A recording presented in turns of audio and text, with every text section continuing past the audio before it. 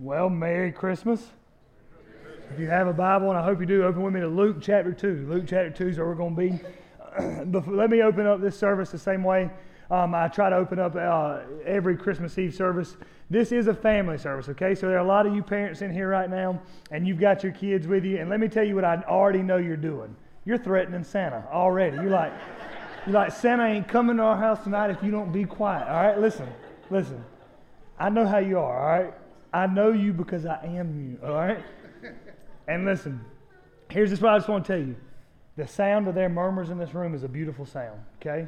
Thank God that they're worshiping with us tonight. So cut them a little slack, all right? I can't hold your attention for like 30 minutes every Sunday, so I'm not going to hold their attention for the next 20, 25 minutes, okay? It's okay, all right? So listen, just give them a little grace. Here's what I'm going to do. I'm going to pray for us as we start tonight. As we pray, I'm going to pray for you guys. You pray for me.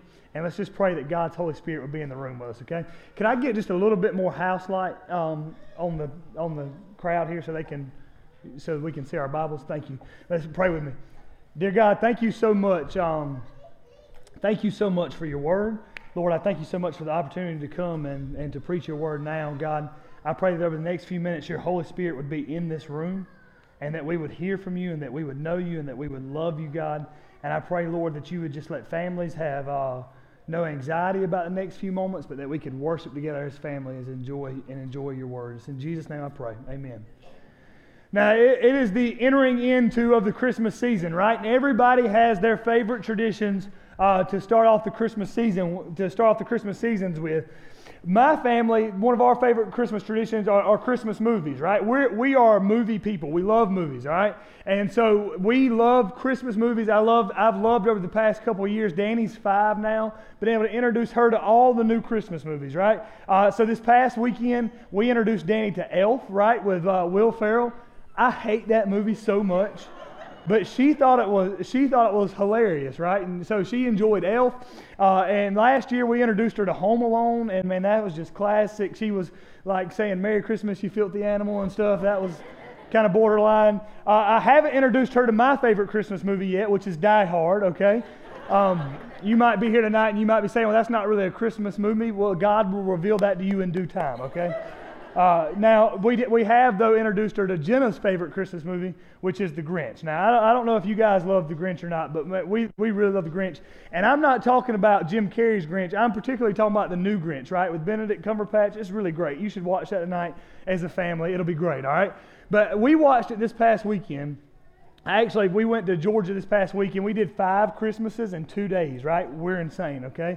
And in the spare time that we had between those 5 Christmases in 2 days, we watched the Grinch again, and there was one scene that I haven't been able to get over, and I don't think I've ever really noticed it before. If you remember the story of the Grinch, you know that the Grinch steals Christmas, right? And as he's going back up in this scene, in this particular rendition of it, as he's going back up, he's about to throw the gifts over the cliff and be done with Christmas once and for all when something stops him. And if you know the story, you know that what stops him is he hears the singing of the people down in Whoville, right? And he wonders how this can be because he's stolen Christmas. No one should be happy because he's stolen Christmas. And so he looks down onto Whoville, and Dr. Seuss's famous words about this scene. Here's what Dr. Seuss says.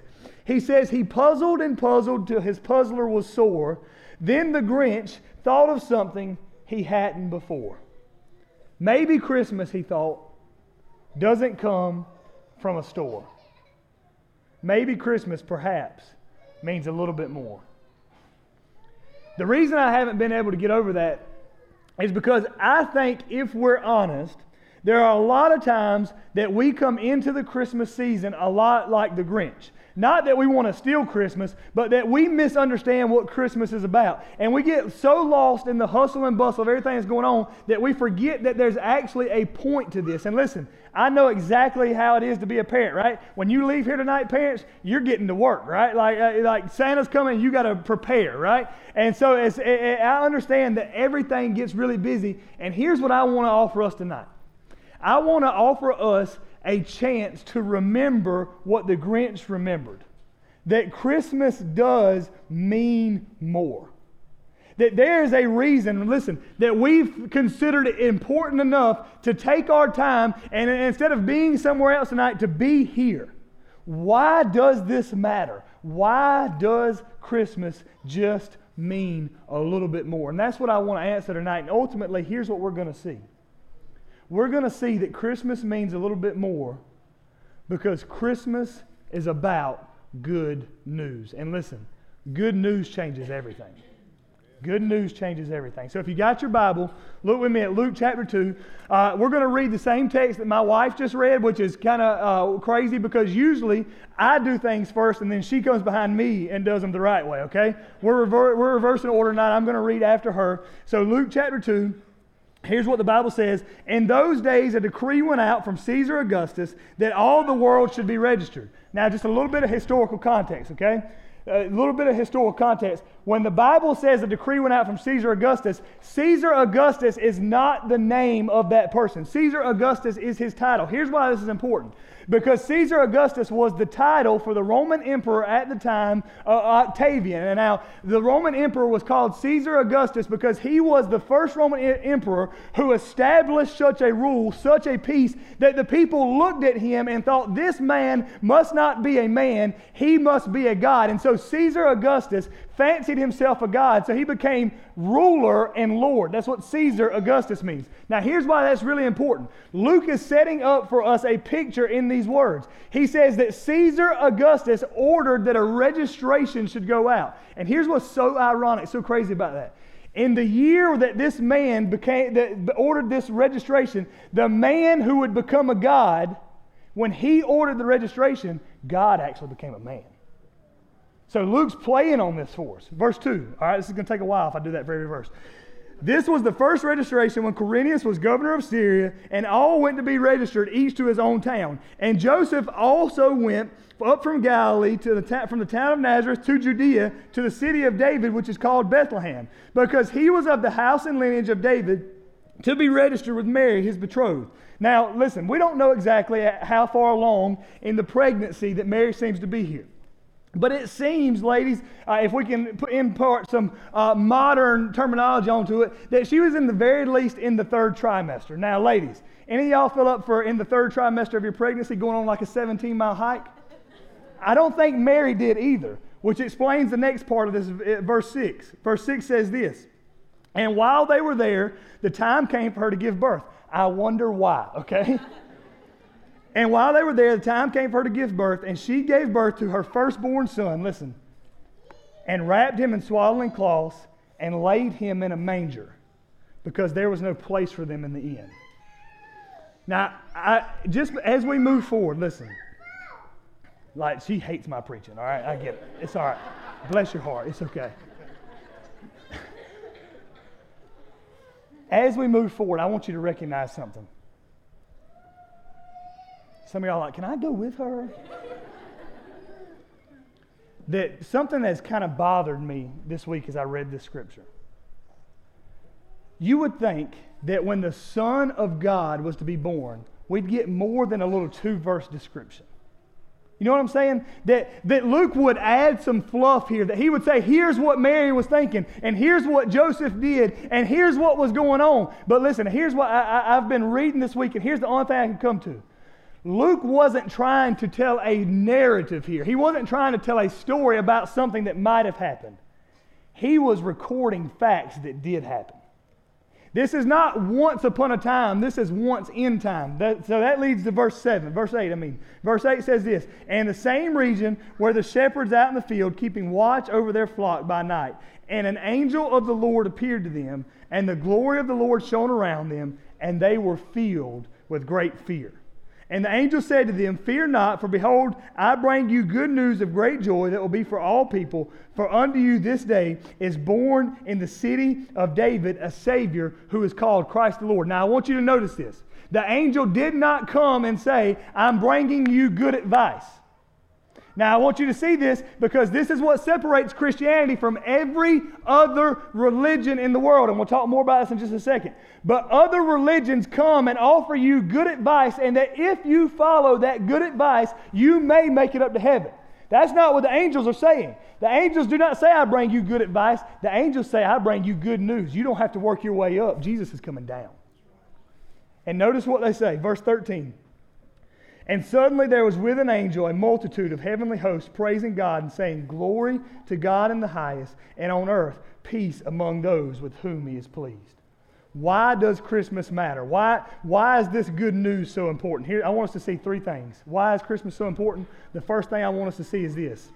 Why does Christmas matter? So we can experience God's presence. So we can experience God's presence. Notice what the angels said to the shepherds in the field. The angels said to the shepherds in the field, For unto you is born this day in the city of David a Savior who is Christ the Lord. Now don't miss what the angels are setting up for us here. The angels are setting up for us a very distinct message. And that message is this, that God himself has come to you. The presence of God has come to you. Now, if we don't have any background with church or the Bible, we can miss why this is such an incredibly big deal. Okay? We can miss why the presence of God is such a big deal. The presence of God coming to us is such a big deal because we are men and women who were made to live in the presence of God. If you don't know this, you can go back and you can read this on your own time, but you can go back to Genesis 1 and 2. And what you find in Genesis 1 and 2 is that God, the Bible says God created the heavens and the earth, and when everything was as it was designed to be, men and women literally dwelt with God. It says this in Genesis 3, that men and women walked with God in the cool of the day in the garden. In other words, listen, we were made to live with God. Now here's the really bad news. Sin ruined that. Sin ruined that.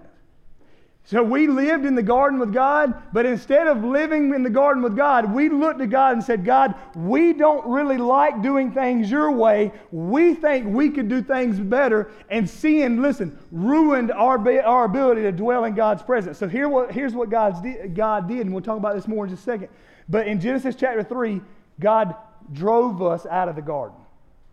He said, your sin can no longer dwell in my presence, and you cannot dwell with me. So he drove us out of the garden, and he drove us into the wilderness. And now listen, if we're all honest, this is one of the reasons why we know life is not as it should be. This is one of the reasons why, if we're honest with ourselves, when we lay our head on our pillow at night, and everything in the world is right around us, but something still seems off, this is why it's so. Because we were men and women who were made to dwell with God, and we've lost God's presence. Now get what Luke's saying. Luke's saying that Christmas is such good news because God drove us out of the garden because of our sin. But listen, we don't have to go back into the garden to get back into God's presence. The reason why Christmas is such a big deal is because God has come out of the garden into the wilderness and given us his presence. God has come to us. This is why the good news of Christmas is such a big deal. And this is what separates Christianity from other religions. In other religions, every one of us start at the bottom of the mountain. And listen, here's what we say. We start at the bottom of the mountain. Every other religion says, if you're good enough, maybe you'll make it to the top of that mountain and you'll get to God. And here's what Christianity says. That God's come off the top of the mountain. He's come to you. So the good news of Christmas is this. That Jesus has come to bring us back into God's presence. This is why Augustine said this. He said, our hearts are restless until they find their rest in you. In other words, we can come back into the presence of God. Why? Because Jesus came. So that's the first thing I want us to see. That's why this news is such good news. The second thing I want us to see why this news is such good news is this. Not only can we be in God's presence, it's good news so we can see God's glory. You notice what happens when the angel of the Lord showed up to the shepherds? The Bible says that the glory of the Lord shone around them. Now, this is real. We got to be careful with this because when we read Scripture, the way we tend to read that is that the glory of the angel shone around them. Listen, that's not what it says. It says the glory of the Lord shone around them. So the angel showed up, and the angel's got some good news to tell us. And with the arrival of the good news comes the arrival of God's glory. Now, I don't know if you know this or not, but God's glory is a really, really big problem for you and for me. You want to know how we know it's a really big problem? Notice the shepherd's response to the glory of God. What does the Bible say? They were filled with great fear. Why is God's glory such a problem for us? God's glory is such a problem because His glory is a reflection of His holiness. When we see God's glory, what we're reminded of is that God is not like us, that we are sinful and broken, and that God is not. The glory of God is a problem for you and me. But Jesus has come to change that. Because when the glory of the Lord shone around the angels, guess what the angels said? Fear not. Jesus has come to save us from our sin and wash us clean. We are made holy because Jesus makes us holy. This is why 2 Corinthians 5:21 says this: if God made Him, Jesus, who knew no sin, sin so that we could become the righteousness of God. So get this. Christmas is such good news because on the day that we die, if we believe in Jesus, we can stand before God and listen, as if we have never sinned at all. God's glory is good news. God's glory is good news. Then lastly, I want us to see, why does Christmas matter? Why does Christmas mean more? So we can know God's peace. I love what the angel said. Listen to what the angel says. The angel says, the multitude shows up and they say, glory to God in the highest, and on earth peace among those with whom He is pleased. Listen, you may not know this. You may not know this, but your greatest problem in life, listen, is that you are an enemy of God.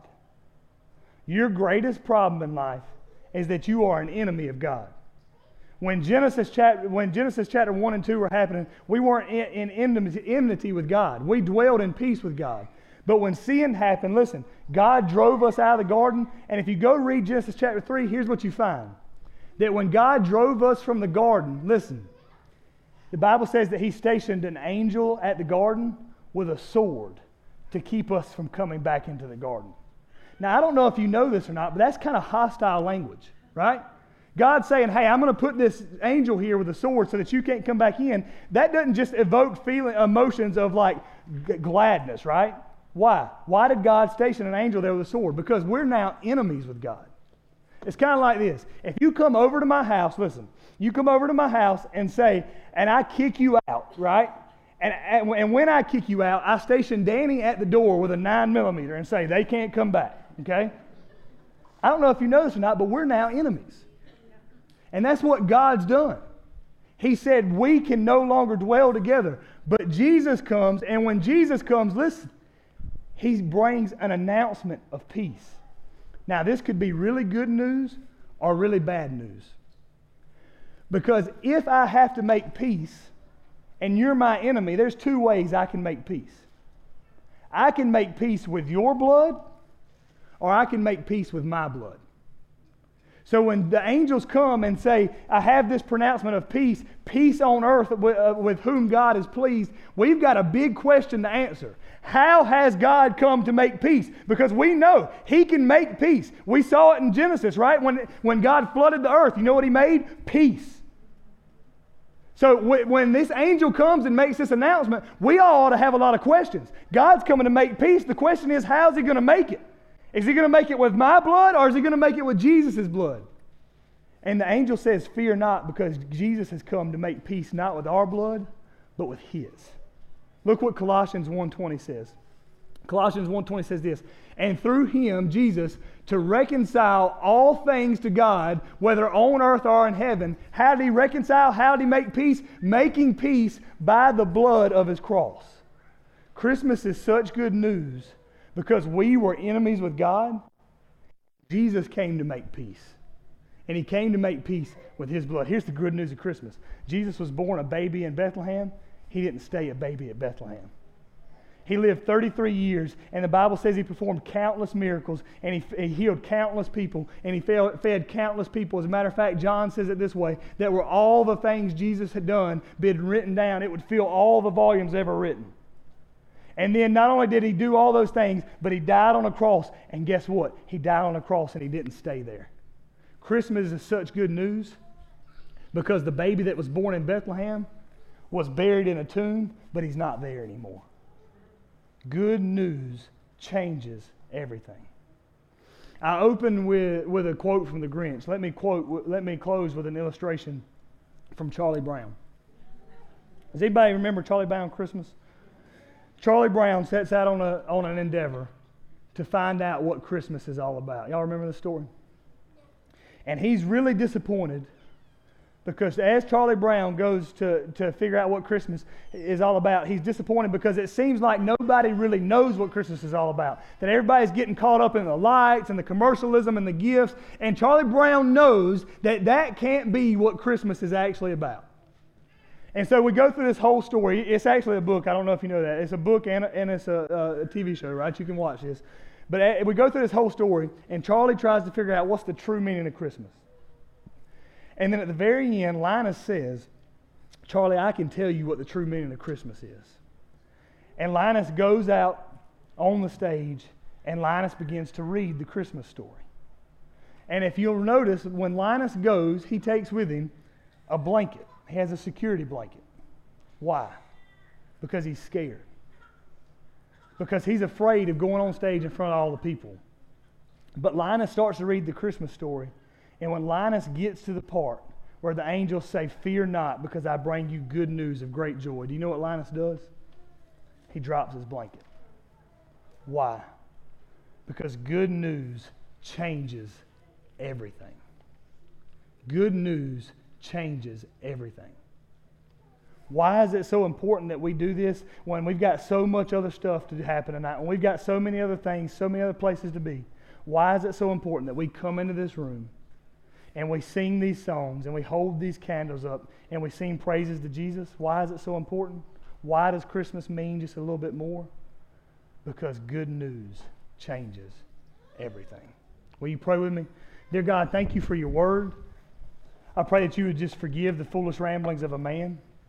And dear God, over the next few moments, I pray that we could go into a time of worship where we remind ourselves that good news changes everything. Dear God, that the best news in all the world came when Jesus came. And that because of what Jesus Christ did on the cross, and that because of how Jesus Christ rose on the third day, everything's different. So as we go into this time of worship, dear God, I pray before we leave this place, we would remember that Christmas means just a little bit more. Because good news changes everything. In Jesus' name, amen.